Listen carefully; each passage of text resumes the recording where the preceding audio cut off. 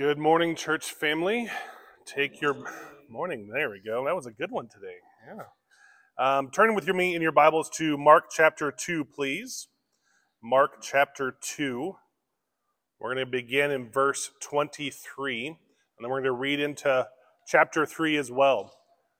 And this morning's message is entitled The Lord of the Sabbath.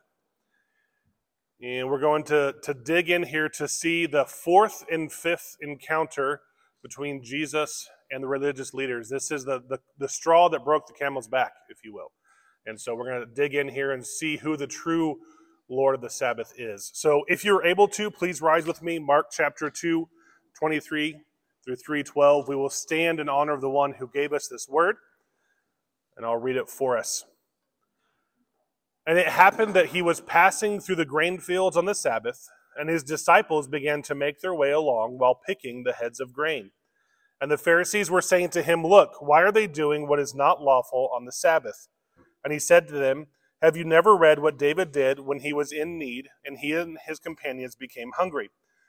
How he entered the house of God around the time of Abiathar the high priest, and ate the consecrated bread, which is not lawful for anyone to eat except the priests.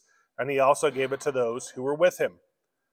And Jesus were saying to them, "The Sabbath was made for man, and not man for the Sabbath. Consequently, the Son of Man is Lord even of the Sabbath." And he entered again into a synagogue, and a man was there with a withered hand. And they were watching him to see if he would heal him on the Sabbath, so that they might accuse him. And he said to the man with the withered hand, "Get up and come forward." And he said to them, "Is it lawful to do good or to do harm on the Sabbath? To save a life or to kill?" But they kept silent. And after looking around at them with anger, grieved at their hardness of heart, he said to the man, "Stretch out your hand." And he stretched it out, and his hand was restored. And the Pharisees went out and immediately began taking counsel together with the Herodians against him as to how they might destroy him. And Jesus withdrew to the sea with his disciples, and a great multitude from Galilee followed, and from Judea, and from Jerusalem, and from Idumea, and beyond the Jordan, and the vicinity of Tyre and Sidon. A great number of people heard of all that he was doing and came to him. And he told his disciples that a boat should stand ready for him because of the crowd, so that they would not crowd him. For he had healed many, with the result that all those who had afflictions pressed around him in order to touch him. And whenever the unclean spirits were seeing him, they would fall down before him and cry out, saying, "You are the Son of God." And he earnestly warned them not to tell who he was. This is the word of the Lord. Let's pray. Heavenly Father, we glorify your name together today. We are here to worship. We are here to glorify you and encourage one another to look to Christ, to rest in all that you have done for us. And I pray, Lord, that you would be glorified in the preaching of your word, that the Spirit would apply what needs to apply to each of our hearts. I pray that you would remove any hindrances from me, any nerves, any distractions, for I am utterly dependent upon you in this manner. We love you, Lord, and praise you, and I pray that you'll help us to glorify you today. In your name I pray. Amen. Okay, you can be seated. Now, I know your first thought may be, that's a really long passage. Don't worry. We're not going to go too terribly long, I hope. So, the thing that I want us to focus on today is who is the Lord of the Sabbath and what does that mean? So we're going to look at what it means for Christ to be the Lord of the Sabbath. Now, in the overall Markan process that we're going through, the gospel itself, and true to his normal writing style, he takes chunks of things, makes his point, and moves on. And so what he's been doing the last couple of weeks, as we've been looking through here, if you recall, is he takes 5 different instances of the religious leaders, the scribes and the Pharisees, challenging Christ in what he was doing. And so this is the 4th and 5th altercation. First, he healed the paralytic. Then he ate with sinners.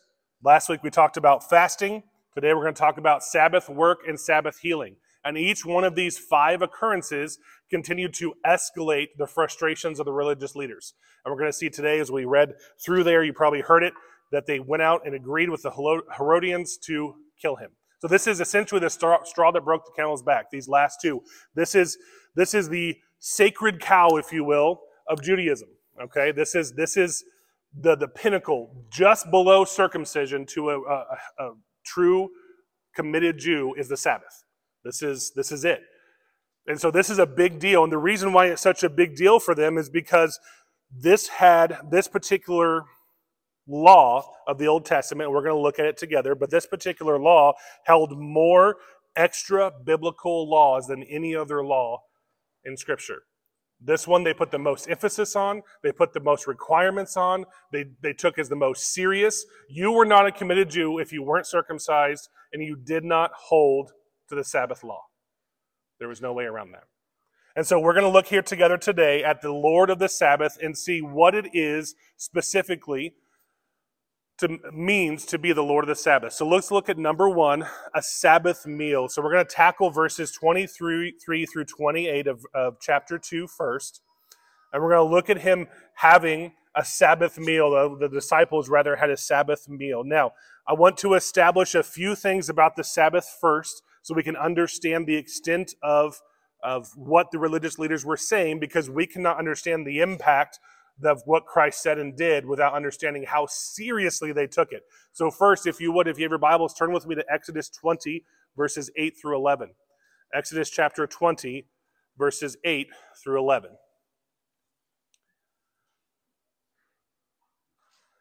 Once we get there, we'll read first. This is, of course, part of the Ten Commandments, is what we're going to read first. And then we're going to read a couple of other places in the law just to kind of show a well-rounded view of what the Scriptures say about the law. And then I'm going to go through and give you some of examples of, there's not enough time to read all that's, even a small fraction of all that's been written on the Sabbath. But I want to give us an idea of some of the laws that were added out of what Scripture says.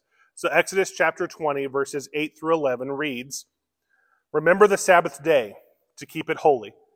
6 days you shall labor and do all your work, but the seventh day is a Sabbath of Yahweh your God. In it you shall not do any work, you or your son or your daughter, your male, your female slave, or your cattle, or your sojourner who is within your gates. For in 6 days Yahweh made the heavens and the earth, the sea, and all that is in them, and rested on the seventh day. Therefore Yahweh blessed the Sabbath day and made it holy." Now turn over, if you would, just a few pages to Exodus chapter 31. Exodus chapter 31, we're going to be looking at verses 12 through 17. This is going to go into a little bit more explanation of the Sabbath day.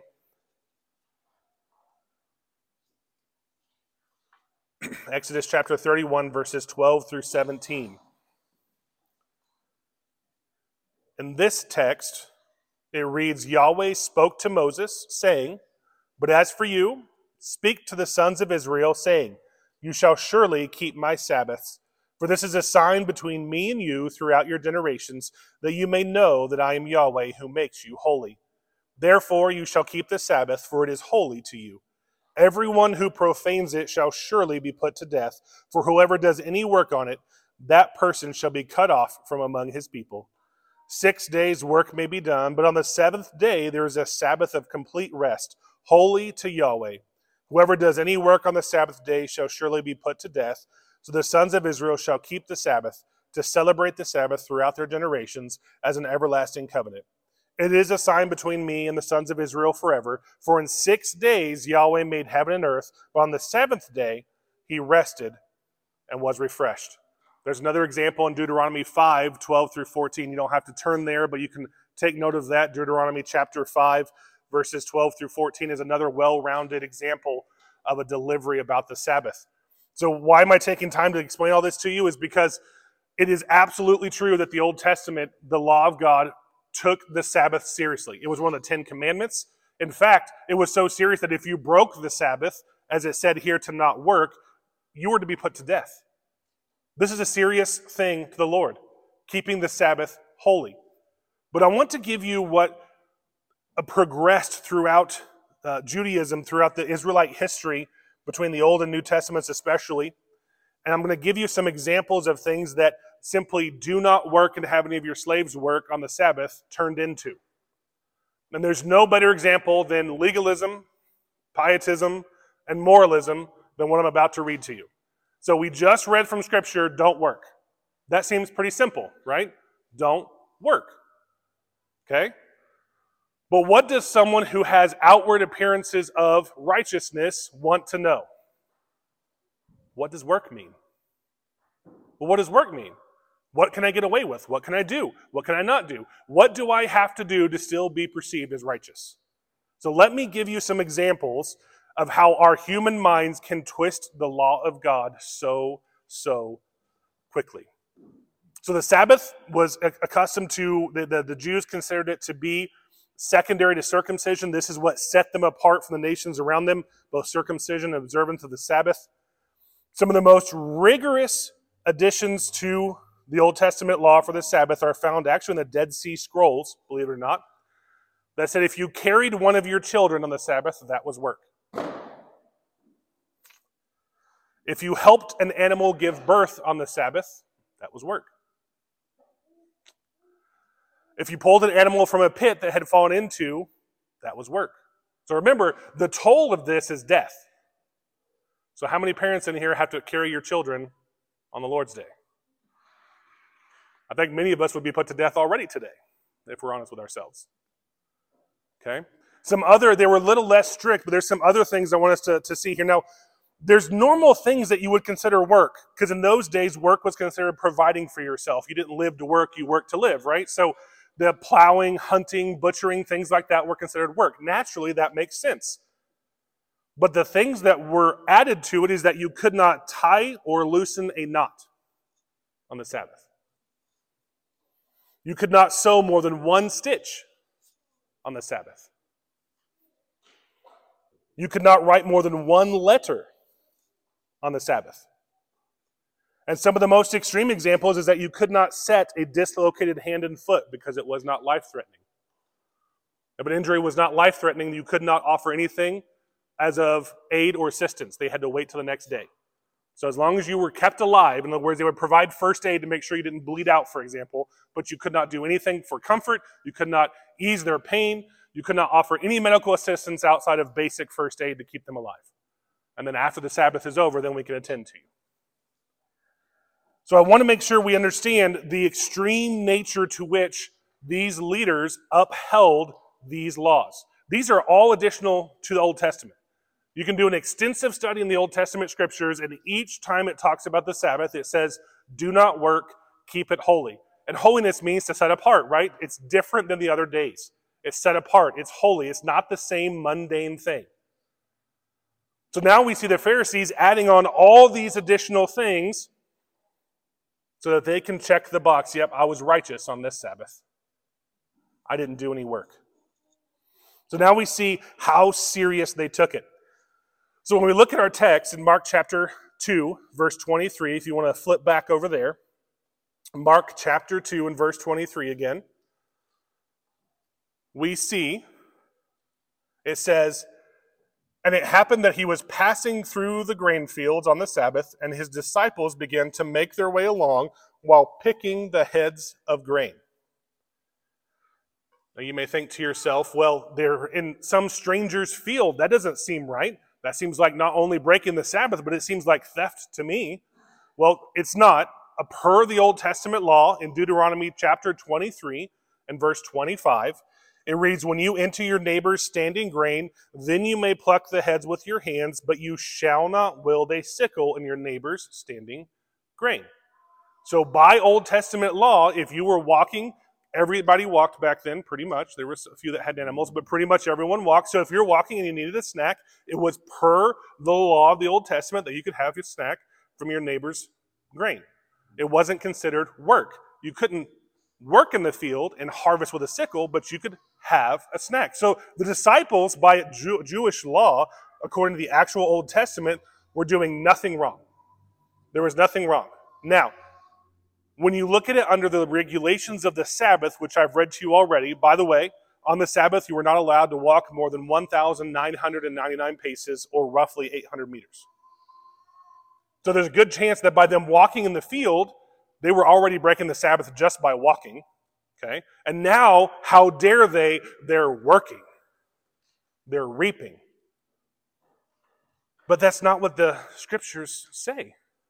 That's not what the Old Testament said. It said not to work. It doesn't say anything about not eating, does it? And so now we see the conflict. We see the disciples doing what is absolutely allowed by law. It's not prohibited for them to take this grain, roll it out in their hands, and have a snack while they're walking. And yet the Pharisees say, how dare you? So in verse 24, this is their reaction. And the Pharisees were saying to him, look, why are they doing what is not lawful on the Sabbath? So the Pharisees would have considered even the plucking of one head of grain to be work. One head of grain to be work. And so they go to the leader, because you never address the disciples of any teacher. They go to the leader, how dare your disciples, you're responsible for them, how dare you let them work? And Jesus answers in one of the most unique and interesting, almost confusing ways that he answers almost anybody in all of Scripture, in my opinion, in the Gospels. He says, have you not read, so verse 25 of our text, have you never read that what David did when he was in need, and he and his companions became hungry? Now he entered the house of God around the time of Abiathar the high priest, and ate the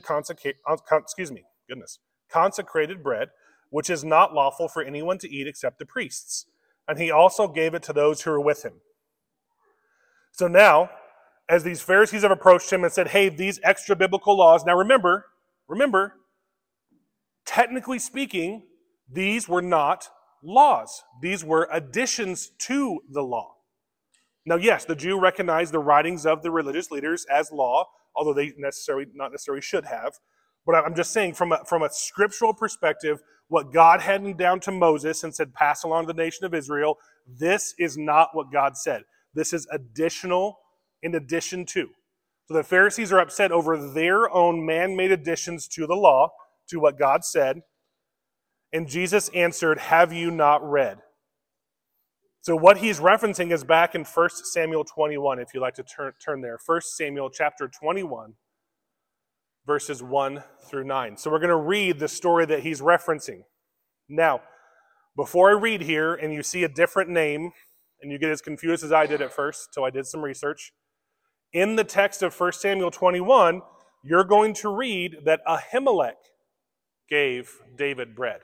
But Jesus said Abiathar. Abiathar is Ahimelech's son.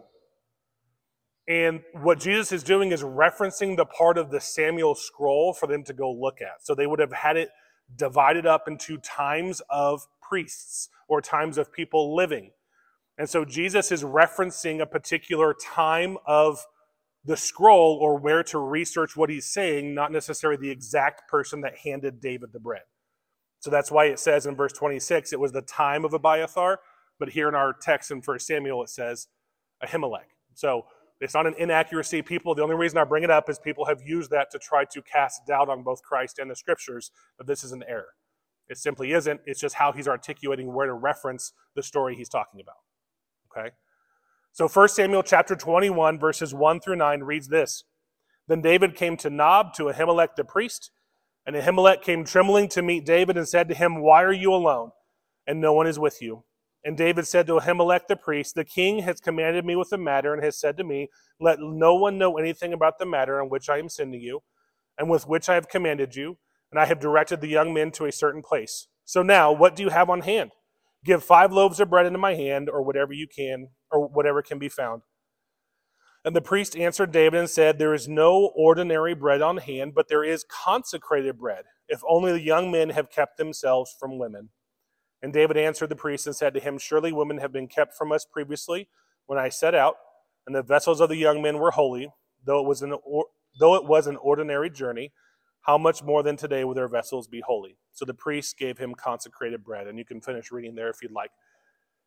So the story here is that David went and did something that was not lawful. According to the Old Testament law, the Levitic priests, the Levites, were the only ones allowed to eat the bread off the show table. It's called the show bread. This was consecrated, special, holy bread that was set aside to be put in the tabernacle, and the only ones allowed to eat it by the law of God were the priests. And yet David walks in. He's been on this long journey. For context, in 1 Samuel, he's running around doing errands, doing things, fighting. He's hungry. He comes to Ahimelech, and he says, I need something to eat. And Ahimelech says, as long as the men have been celibate during your journey, they can have the showbread. He eats the showbread and he goes on. Now, when you're reading this story in context of 1 Samuel, you're like, okay, that's no big deal. It's David. It's King David. He didn't get in trouble. God didn't come back and chastise him. Nowhere in Scripture is it spoken of in a negative light. God allowed David, this is the key, God allowed David to break the law for the sake of humanity, for the sake of human need in that moment, and did not chastise him. Okay? So, when we think about that, our first reaction, I'm just telling you, my first reaction was, what does that mean? So what does that mean for us? So Jesus is here, following the law of the Old Testament technically, but is breaking the Pharisaic laws, his disciples are, and he references David not following the law, the Levitical law, the tabernacle, eating holy bread that was set aside only for priests. But it was to feed and sustain himself and his men in their time of need, doing what was needed. So what do we do with that? What do we do with that? How can Jesus be referencing something like that to justify or excuse what he's doing now? And there's two different things going on here in Christ's answer, and I want us to wrap our minds around it. I'm going to do my best, hopefully, to help us do that. So, in the case of what Jesus is doing, the Old Testament incident was designed to provide for the needs of David. David broke the law so that he could provide for his men. This is a precedent of a pious man providing for the human need in the moment outside of the law. It's getting to the heart of the law. The heart of the law is what? Let's think about context. We're going to reference this a couple different times today. So the heart of the law is summed up in Matthew 22, 36 through 40. That's my favorite passage, by the way. Matthew 22, 36 through 40. Anyone know what I'm talking about?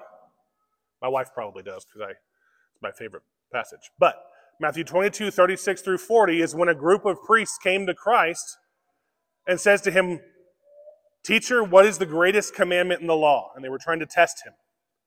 And Jesus' reply was what? Anybody know it? Love the Lord your God. The first one is love the Lord your God with all your heart, soul, mind, and strength. So all of yourself. Love God first.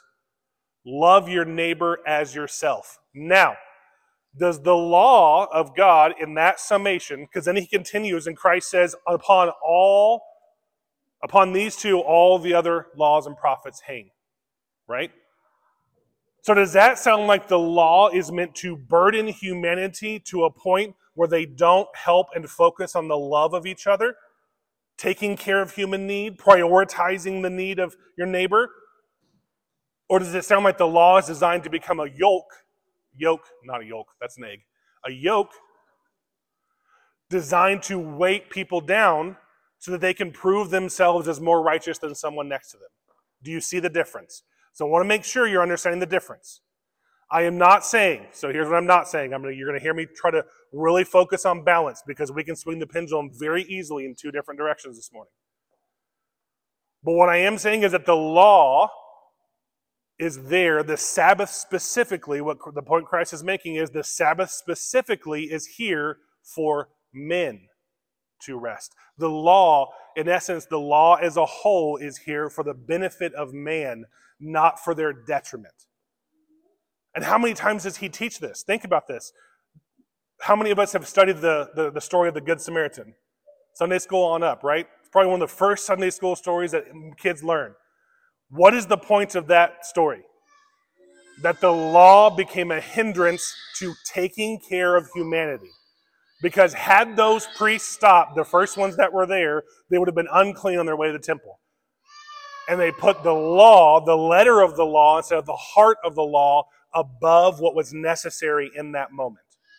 And so Christ is looking back at David as a precedent that what David did was right. He is saying David had it right. The needs of those men in that moment, the needs of the hunger of those men, was the right choice to eat that bread. And then he applies it. Now, Another thing that he is doing here as well, remember, as we've been going through Mark, Jesus is also revealing himself as the Messiah. So now he is not only pointed at David as the precedent, this is how the law is intended to be used. Yes, on normal circumstances, only the Levites eat the bread. But in an extreme circumstance, when men are starving to death, eat the bread. Right? On an extreme circumstance, when there's a Samaritan laying on the side of the road, be unclean, help that man. Okay, do you see the argument that Christ is making? And now he's actually lining himself up with David. And we all know that the Jewish tradition, the Old Testament, pointed to the son of David, the Messiah coming.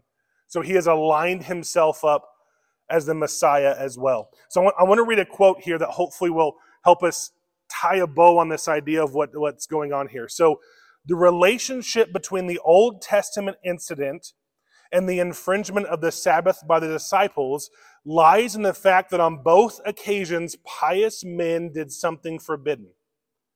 The fact that God does not condemn David for his action indicates that the narrowness by which the scribes interpreted the law was not in accordance with the tenor of Scripture.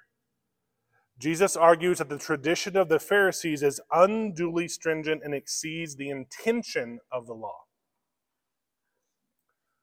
The intention of the law. So the intention of the law, as Christ told us in Matthew 22, is to love the Lord your God with all of you and to love your neighbor as yourself. And so Jesus is saying what David did was loving his neighbor as himself in that moment. And so when we think about so that kind of ties a bow on the idea of where it accords to the law. And then regarding the reference to the Son of David and Christ identifying himself with that, I'd like to give you a couple reasons why that is there as well. Jeremiah chapter 23 and verse 5, if you'd like to write that down. I'm going to read it here for you. Jeremiah chapter 23 and verse 5. Behold, the days are coming, declares Yahweh, when I will raise up for David a righteous branch, and he will reign as king and prosper and do justice and righteousness in the land. This is just one example of a prophecy from the Old Testament about the Son of David coming.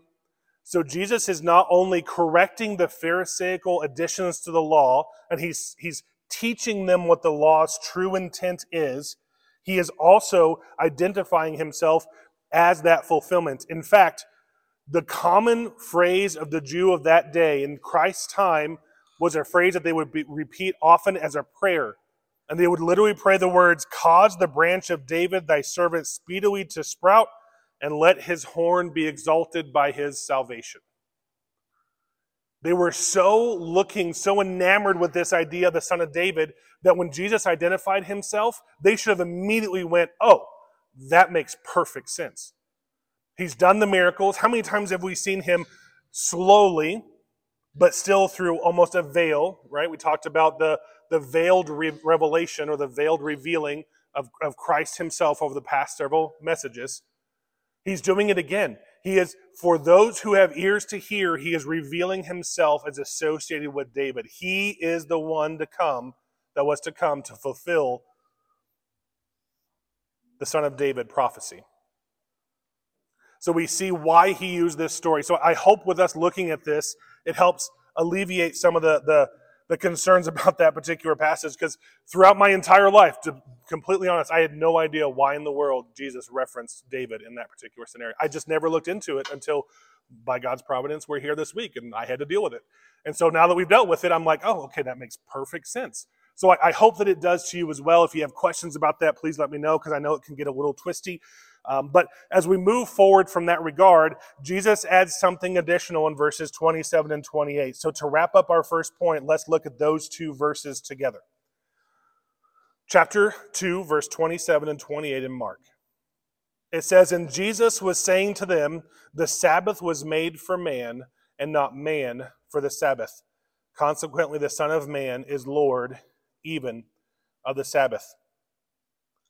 So let's think through what that means for us tangibly and practically. First of all, the Sabbath was made for man. The Sabbath is a gift to us. Let's think about this practically speaking. The sovereign God of the universe, who's all powerful. We've been going through the attributes of God on Sunday mornings in Sunday school. He's all powerful, all knowing. He's everywhere. He can speak things into existence. There's nothing he can't do. He doesn't sleep. He doesn't need rest. We know all this is revealed through the rest of Scripture. But for some reason, sometimes, at least I know I've been guilty of this in the past, when we read Genesis, we go, oh, he must have been tired. Right? We apply our human, we overanalyze it and go, oh, well, he worked 6 days. That was a big job speaking all that. God didn't even need 6 days. Like, understand, God could have instantly willed everything into existence exactly as he wanted it. In the fraction of a second, it had all been done. He did it the way he did it for our sake, to establish the laws of nature to go forward. So after those 6 days, did God need a day of rest, like as we would consider humanity needing a day? No. God took a day of rest to establish for us, who he planned to create for the rest of eternity, a day when we can rest, recuperate, and focus on him. The requirement of the law, the Sabbath, was not so that he could get more glory on one specific day. Yes, we need to be worshiping God. Don't hear me say that. The point of the Sabbath was so that man could stop what they were doing, be forced to rest, and find their refreshment in him. Forced to. And there's been countries around the world that have tried a 7-day work week. Anybody ever seen people try to mess with the work week? You guys ever seen those studies? There's actual studies. If you go look at it, you can find studies of different cultures or different places that tried to play with the 5 days on, 2 days off, or 6 days on, 1 day off. And they would work, 14 days in a row and then take 5 days off. And there's different experiments. Don't quote me on those exact days, but you get the picture I'm trying to make. And it was a disaster. People became physically ill. They couldn't sleep. Their entire sleep schedules were off. Everything about them, and from a physical perspective, fell apart. It's almost like God knew what he was doing. Right? It's almost like he said, hey, this is the way I'm going to design you. So even before I create this law, I'm going to lay down foundationally in the very laws of nature a day of rest. Here's the example. Follow me. He didn't need that. He did that for us. The Sabbath was made for us. We were not made for the Sabbath. We were not made to have this burdensome extra law put on our shoulders outside of what God had already commanded for our own benefit. And Jesus corrects this misinterpretation of the Torah. He corrects this in other places. Matthew 11 comes to mind. 28 and 30. What does Christ say? Come to me, all who are weary and heavy laden, and I will give you rest. Take my yoke upon you and learn from me, for I am gentle and humble in heart, and you will find rest for your souls. For my yoke is easy, and my burden is light. He is, in that passage in Matthew 11, he is speaking against the extra laws, the weight of the extra laws of the Pharisees. This is something Christ teaches throughout his time on earth. He is correcting the misunderstanding and misinterpretation of the law. And then he sums up, verse 28. Consequently, the Son of Man is Lord even of the Sabbath. In the Greek here, this word, the wording here, quick nerd lesson real fast. In Greek, to emphasize something, you put the word that you want most emphasized at the beginning of the sentence. In Greek, it gets really confusing because sentence structure doesn't really matter. It's how words end and that kind of thing. About the only thing sentence structure really matters is emphasis. And the first thing that's in this sentence, even though in English it's towards the end, is Lord. Lord of the Sabbath. That phrase is the first thing in the sentence. So that's what's emphasized. So when we see that's what's emphasized, in reality, this straight from the Greek could actually read, who is the Lord of the Sabbath? The Son of Man is. Christ is establishing his authority, his exousia. If you've been listening to the last few messages, you remember that's the word for authority used here. He is establishing his authority as the one who gives the correct interpretation, because we know from the text, by God's grace and having it in front of us, that he is the one who wrote the law. So he is the Lord of the Sabbath. Now, as we think about application on this first point, I want to, for just a brief moment, address something, this is something as we as leadership want to address and make sure this is a perfect opportunity for us to do it and explain why. So we as a church confess the 1689 London Baptist Confession of Faith. Multiple chapters. You can look at that. We have copies of it if you'd like one. There is one point that we have an asterisk on, one small part of one chapter based on this text and a proper understanding of the Sabbath, and that is 22.8. And 22.8 in the 1689 holds a what we feel is slightly too legalistic view of the Lord's Day. Now, we are absolutely 100% following Scripture and keeping it holy and resting. We don't think you should do work. You need to take a rest and set aside and have that time of rest and reflection and worship of God.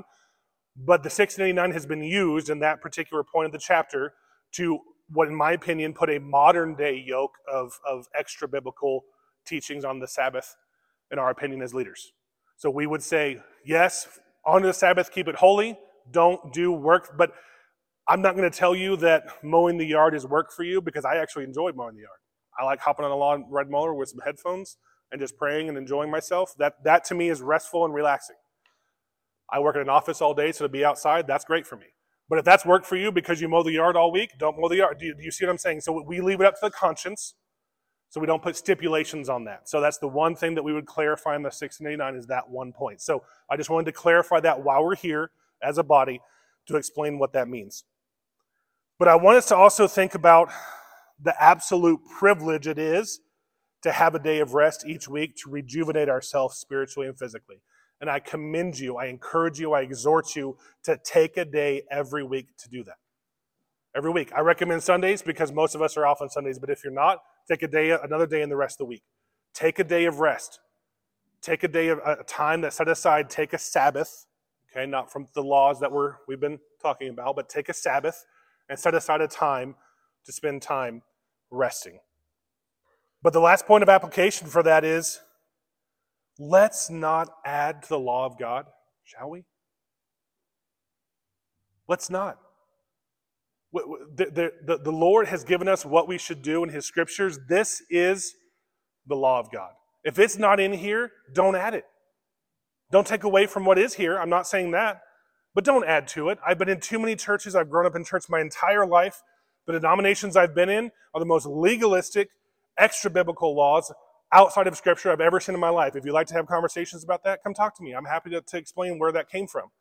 But don't add to the law. Do you see the burden that the Pharisees had on people, just as simple as feeding themselves? Just as simple as taking care of a man on the side of the road that had been bloodied and beaten. Adding to the law does human harm. The law is there for the good of man, the benefit of man, not to add burdens and take away from that, okay? And we're going to talk more about this. I'm going to find the balance, I promise. We're going to get there. Because I can see a lot of wheels turning and a lot of thoughts are, so we don't have to care about what the law says. That's not what I'm saying, okay? Just give me time to get there. Number 2, a Sabbath healing. So this one's going to go a little bit faster. I've set up the stage for Sabbath, right? We know what the old law was. We're not going to rehash that part of it, so we're going to move a little bit more quickly through this particular point. Chapter 3, verses 1 through 6, it reads, "And he entered again into a synagogue, and a man was there with a withered hand. And they were watching him to see if he would heal him on the Sabbath, so that they might accuse him. And he said to the man with the withered hand, 'Get up and come forward.' And he said to them, 'Is it lawful to do good or to do harm on the Sabbath, to save or life or to kill?' But they kept silent. And after looking around at them with anger, grieved at their hardness of heart, he said to the man, 'Stretch out your hand.' And he stretched it out, and his hand was restored. And the Pharisees went out and immediately began taking counsel together with the Herodians against him as to how they might destroy him." So if you were able to catch the introduction of Mark, if you remember, I explained some specific writing techniques that Mark uses, and one of them is irony. And this is one of his first big uses of irony, because what he is pointing out, and Christ says it as well, but he is using the irony of these men being mad at Christ for healing on the Sabbath, while they at the same time plot to kill him on the Sabbath. How ironic is that? And Christ asks them, Christ calls them out of it here in just a minute. He's going to tell them, is it lawful to heal or to kill? He knows what they're doing. He knows what they're thinking. And so the irony that Mark uses here is so thick. He's making a fantastic point. So with that irony in mind, let's dig in the text here quickly. So this is likely the same day that they were headed to the synagogue. That's likely why they were walking in the field. There's no way to know that for sure, but it's thought that they were likely walking to the synagogue. So it's the same day. And they walk in, and there's a man with a withered hand here. Now remember what we talked about earlier. You weren't even allowed to set a dislocated wrist or ankle. And so healing was very frowned upon on the Sabbath. And so they knew what Christ had been doing. They knew his reputation. And so they were there to look at him to see if they could find something. In verse 2, they are premeditated. They are looking at the end so that they might accuse him. They had their eye on him because they knew in their hearts this troublemaker was going to cause some more trouble. And Jesus drew attention to the man. I can imagine that the man himself with his withered hand wanted to be in a corner, not be brought to attention. He was just there to attend the synagogue, and yet Christ pulls him up in front of everyone. And Christ uses this time to teach a valuable lesson. An extension, if you will, of what we just learned. That the human need is important to the Lord.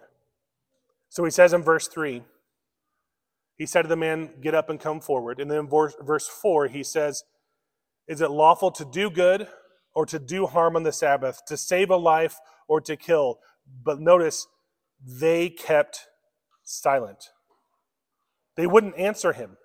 They refused to even give him an argument. They were quick to say, how dare your disciples eat and feed themselves? But when asked a direct question, they refused to answer. They were proponents of religion. They wanted tangible, measurable ways to show that they were righteous. The Pharisees' focus is, what can I be viewed as? Can I be viewed as righteous? Are there things that I can tangibly check off on a box that says, I didn't heal today, I didn't give birth, I didn't carry my child, or I didn't help an animal give birth, And so Christ is coming in to put a juxtaposition. He is putting them in a corner. He is backing them in to a place where they have to make a decision.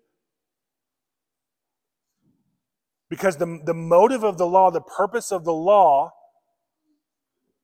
is about the heart. It is to support the heart. When you think about Matthew 22, 36 through 40, and you think about loving God with all of you and loving your neighbor as yourself, where does that come from? The internal. The internal. It's about the heart condition. The entire Sermon on the Mount is correcting the wrong view of the law and the religious leaders. Go read it in Matthew. 3 chapters of him correcting their view of the law over and over and over. And every time, where does Christ bring it back to? You have heard it said, but I tell you, every time he comes back to the heart as the issue. It is not about the outward sign. That is not what justifies you. It is about the inside. The gospel is about the heart and the change of the inner man. It is about what changes you on the inside.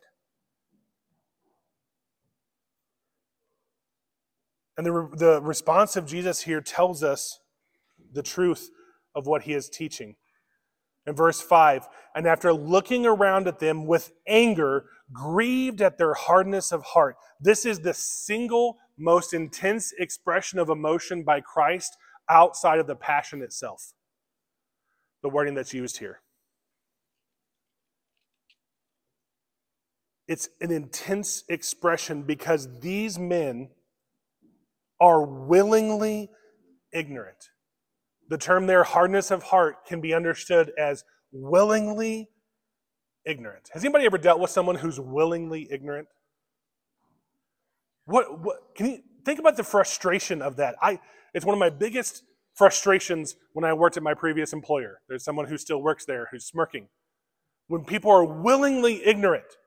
When you have customers call in, it was a call center, and you get on escalations, and they know it, it makes sense, you can hear their tone change, you know you got through to them, and they still go, no, I think you're wrong.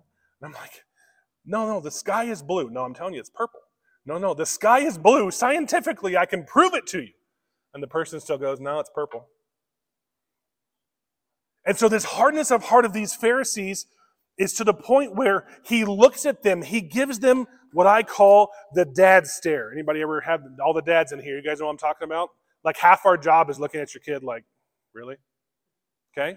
And that's what I'm comparing this to. He looks around at the crowd and he gives them this dad look. And then he's grieved and angered at their reaction. And so that you can get tangibly what this feels like, parents, have you ever watched your kids do something that you knew was going to hurt them and you're angered and grieved at the same time? Angered that they didn't listen to you, grieved that they're now in pain, and you have this intense emotional reaction because of how they are. That's what I want you to think about here. He is looking around at his creation, his people, his chosen nation that he had to bring about redemption, and they are willingly ignorant of what he's trying to teach them. He is making the lives of people worse by adding to his law. He gave them a gift and they defiled it. They took the law and they defiled it with their additions to it. Because for them, it was about the rigid rules, not about human need. I think today about an example of modern day. Have any of you, maybe you may or may not know, but the Jehovah's Witnesses, a cult, think that they have the Bible, they know what's right. Okay, they've rewritten several parts. It's called the New World Translation. If you ever had that translation, pitch it. Okay, but they have the New World Translation. And one of their strict rules is don't take a blood infusion, because of misinterpretation of Old Testament law. I had conversations, I read the stories. Don't take a blood transfusion. Doesn't matter how bad you're injured, doesn't matter what medical needs you have, you don't take a blood transfusion no matter what. Do you know how many Jehovah's Witnesses have died in a hospital bed when a simple blood transfusion would have saved their life? That is a prime modern day example of what the Pharisees were doing in that day. Taking the law of God, adding on to it, and prohibiting the sanctity of human life. Another prime example of it today is abortion. People have the world, I should say, not from a religious standpoint, but an ignorance of the Old Testament law has led to abortion being rampant and allowed to go. And our job as Christians is to correct that injustice. That's what I'm leading up to. I want to use the word injustice, but I don't want it to be tagged with all the garbage that's on it nowadays, okay? So when I say that the law of God is here to prevent injustice, it's to prevent injustice by God's definition of injustice, not by a woke definition of injustice, okay? Not by a racial definition of injustice. But I can't explain this well enough without using the word injustice. So please hear me when I say it is God's definition of injustice. But the law of God is there is to prevent injustice, to prevent the harm of those who cannot protect themselves, to have the benefit and good of man of a rest on the Sabbath day, to not covet your neighbor's property so that it doesn't end up in a murderous, treasonous, backbiting situation. And I could go on through all the 10 Commandments and show you that the law is designed for the good of man, not the bad of man, when it's left alone and not added on with rigorous, unjustifiable twisting of additional rules. And so now we see that Christ is teaching us that the human need justifies the occasion of the stringent application of law that is outside the biblical context of what is right. So, lest we swing the pendulum too far, I told you we would get this far.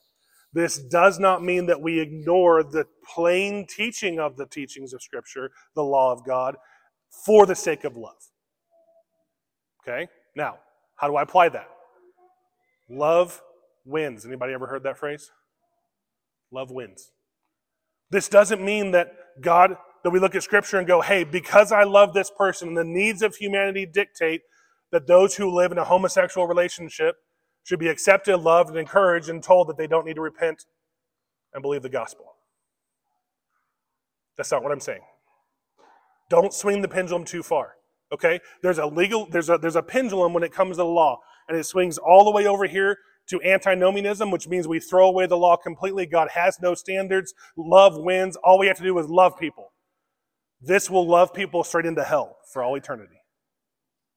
And then there's a pendulum that swings way too far the other side, and there's the legalism side that says, hey, we have to have all these additional laws and rules and all these things to make sure we never get even close to breaking what God says. This is not right either. And this rule following leads people straight to hell. There is the balance of the correct interpretation of Scripture that tells us this is a law of God, this is what it says, and the gospel comes along and says you can't uphold it anyway. So here's the grace that makes you righteous before a holy God, and now out of gratitude for the working of the Spirit within you, go and live as such. And then we mess up every day, don't we, Christians? And we repent every day, and we go, thank you, God, for your grace every day, and we rest in Him, and we go, it is only because of you and your strength that we're even here. And we look to the Scripture and we go, yep, these are things I need to work on. And the Scripture, the Spirit interprets that and applies it to our heart, and He works within us to sanctify us, and we move forward. Do you see the big difference? Don't go over here. Okay? Don't go over here. Land in that middle. And it's so hard to be in that middle. We as humans are so fickle. We want to go one way or the other. Either tell me what I'm supposed to do verbatim, word for word, letter for letter, or let's just ignore the whole thing. Okay? Find that balance. Scripture teaches us that balance. Now, let's take this last little section here, chapter 3, verse 6. Mark chapter 3 and verse 6. And the Pharisees went out and immediately began taking counsel together with the Herodians against him as to how they might destroy him. So now he's healed their hand. He's healed this man's hand. He's given him the dad look. His immense emotion is here. And the Pharisees don't even reply. They simply leave the synagogue and begin talking to the Herodians. Now, the Herodians is a very interesting group because nobody knows anything about them. From historical nature, there is only 2 old historians that even have that word, and it doesn't give a clear definition of who they are. All that's known about them is that they supported Herod.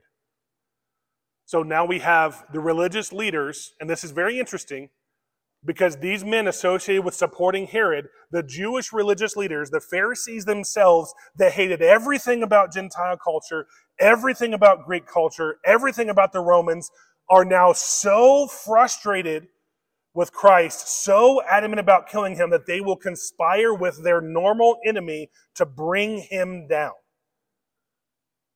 That's the point of why Mark is referencing this. We don't know anything about the Herodians outside of they were politically supporters of Herod. That's it. That's all we know. And yet these Pharisees have had their toes stepped on so many times, they are done.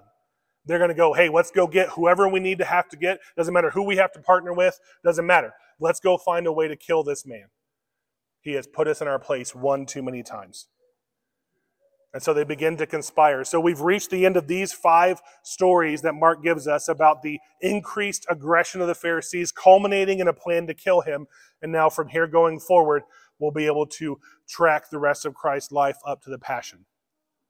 But in application of this last point, I want to ask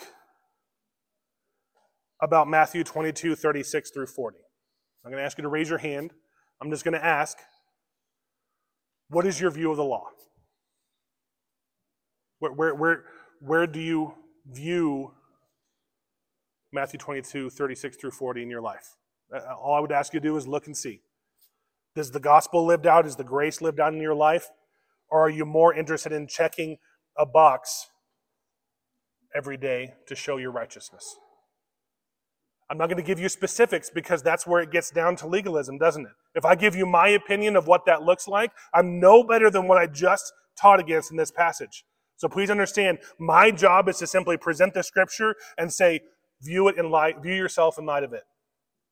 So I'm not giving you any extra specifics. I want you to, by your conscience, believer, if you profess Christ, you have the Holy Spirit living in you, speaking to you in your conscience, look at your life compared to this passage.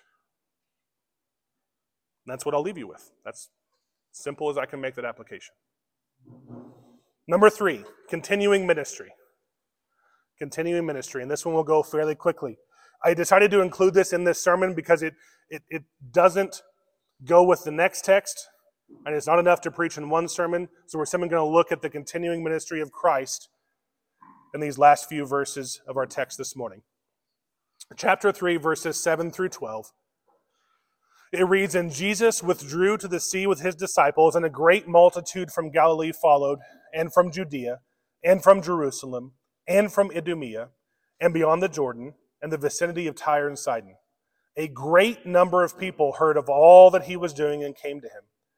And he told his disciples that a boat should stand ready for him because of the crowd, so they would not crowd him. For he had healed many, with the result that all those who had afflictions pressed around him in order to touch him. And whenever the unclean spirits were seeing him, they would fall down before him and cry out, saying, 'You are the Son of God.' And he earnestly warned them not to tell who he was." Now this little passage here, this little section, it's almost like it was an afterthought of Mark. Remember, Mark is known for how quickly he goes from point to point, but he's also making sure his readers know that Jesus didn't do just the things that he talks about in detail.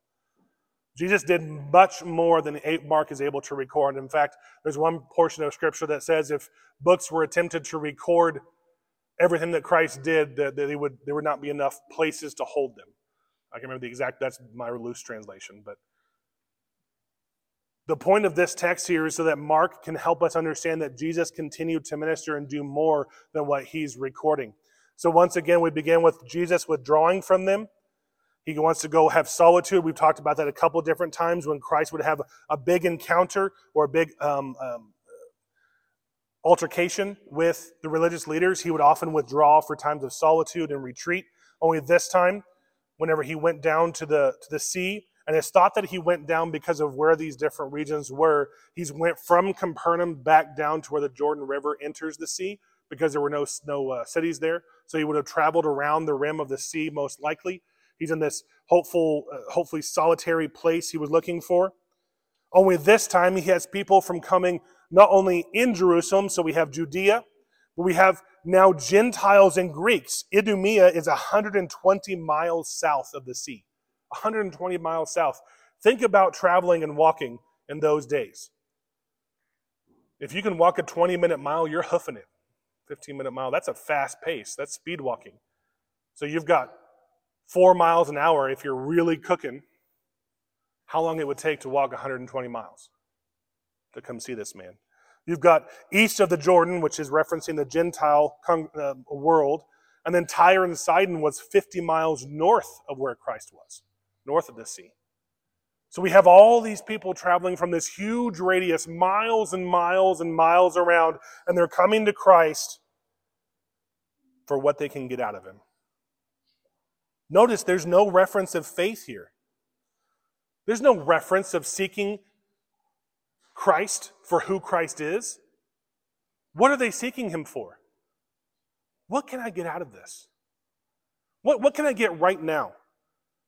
What makes me feel good in this particular moment? And they were so aggressive in it, so aggressive. Look at verse 9 and 10. He told his disciples that a boat should stand ready. So he literally wanted to have an escape route. He was probably backed up. Picture this. He was probably backed up against the sea. The crowd is here. Remember how hilly? I told you guys, remember how hilly and wilderness this? He has nowhere to go. The mountains are here filled with people. And the ones that are close to him, the wording in verse 10 for pressing in around him is actually falling on him. Think of a mob. This is literally like a mosh pit. They want to get to this person. He is up against the sea and he's telling his disciples, have a boat ready. We're going to have to get out of here. This crowd is looking for what they can get out of him in that moment. And they don't care about his safety. They don't care about who he is. What can Jesus make me feel right now? Now, he's still ministering. He's still healing. He's still showing his exousia, the authority over the unclean spirits we see in this text. But out of all of this, I want us to learn one particular lesson. In our world today, what would you say is the vast majority of, in America specifically, the impression of who Jesus is? Just think to yourself for just a minute. A evangelical understanding that has pervaded the majority of culture of who Jesus is, right? This Americanized version. I call it the boyfriend Jesus mentality. Where what can I get from Jesus right now? How can he make me feel good about myself right now? What songs can I sing? What is Jesus simply a giant vending machine in the sky where I can swipe a credit card of emotional appeal and get what I want from him? You turn on to any prevalent Christian TV channel in America today, the primary proponent on those channels is the prosperity gospel. What can you get from Jesus? Isn't it? When you look in Walmart on the religious shelf, you see the same thing. The common view of Christ in America today is, what can I get out of him? The only difference is he's not physically here. Otherwise, we would have this same problem. I 100% believe if Christ was to walk through the lands of the United States today, we would pressure and follow and mob him the same way, simply for what we can get out of him. And our point of application, believer, that I want us to walk out of here with is, he owes us absolutely nothing. He owes us nothing. In fact, the only thing that we should ever expect to receive from the God of the universe is wrath and punishment for our sin. That is it. That is it. But here's the beautiful thing. We have grace. But, believer, we are sitting here because God changed us and he gave us a free gift anyway. That we are children of his because he, out of the love that he has for his creation, gave us a Redeemer that took our sin upon himself on a cross for 3 hours in total and complete darkness and the most excruciating pain that our finite human minds can never comprehend. And he took that upon himself and then gave us his perfect righteousness and clothed us in it and said, you are my child. You are now part of this family. And believers, we are now part of that family here gathered. Amen? How glorious is that? Because we need to understand that every breath we have in the morning is a gracious gift of God, even as believers and his children. Because we sin against him daily. We still go against his word and his will every day. Every day, don't we? So every day we get a breath, a gracious breath again to rise up and serve him. The roof that you have over your head is because he's gracious. The food that you put in your stomach this afternoon is because he's gracious. He owes us nothing but judgment before he reaches down and gives us grace. And even after he gives us the grace of salvation, if we were to die poor, broke, alone, and beaten in a ditch somewhere, we are still more wealthy than we ever would have been without it because of that grace. Because after that death, where do we awaken? In the presence of our Savior, to spend eternity with a God whom we spat in his face over and over and over again. Don't let us get caught up in the mentality of this mob, that all that matters is what I can get from Christ now, or what emotional high I can have. Let's remember that all we have is because God is gracious, and we deserve none of it. And when you really think through that, your worship will change. There's one guarantee I can give you. When you think through what you have, your worship changes. Your view of your morning having a flat tire changes. The view of the kids fighting for the 17th time that day changes. Because you look at everything as a gift. You don't look at it as as in a level of entitlement where you need more. Just imagine that change in your life when you view it as in that manner. So in conclusion, we've went through these 5 places, these 5 stories that Mark has given us. So Christ is now considered a blasphemer, a friend of sinners, one who rejects religious custom and authority, and a Sabbath breaker. That's been quite a ride that we've seen our Savior take in the last few weeks. And yet everything from here going forward is going to accomplish, that Christ is going to accomplish, will be in the shadow of the cross. Because now Mark has introduced it. He's introduced it, and he said here they're going to kill him. They're planning to kill him. And now we have to look through everything we study in Mark in the shadow of the cross. So even if I forget to say it in a sermon, don't forget, everything from here going forward is in the shadow of the cross. Everything. We know what they call him. We know what they want to do to him. And so the cornerstone for the passion has been put into place. The passion of the Christ that we're going to eventually get to in Mark. And so now we get the distinct pleasure of seeing him minister on the earth as he trudges to his ultimate death according to the will of the Father for grace and love for us and the beautiful picture of his salvation that he earned for us. Let's pray. Dear Heavenly Father, we thank you so much for the opportunity to take a look today at who is the Lord of the Sabbath, what it means for the beauty of the gift of the law, the good that it is for when looked at through the appropriate lens that you have given it to us, Lord, is a benefit for humanity, corrects the injustice as outlined per your scriptures. And I pray, Lord, that we will look to you and praise you for the gracious gift that we have and not be like this crowd today. Help us to go into this week focused and resting in what Christ has done and glorifying you for that, that we would ever grow closer to you in our relationship. We love you and praise you in your holy name. Amen.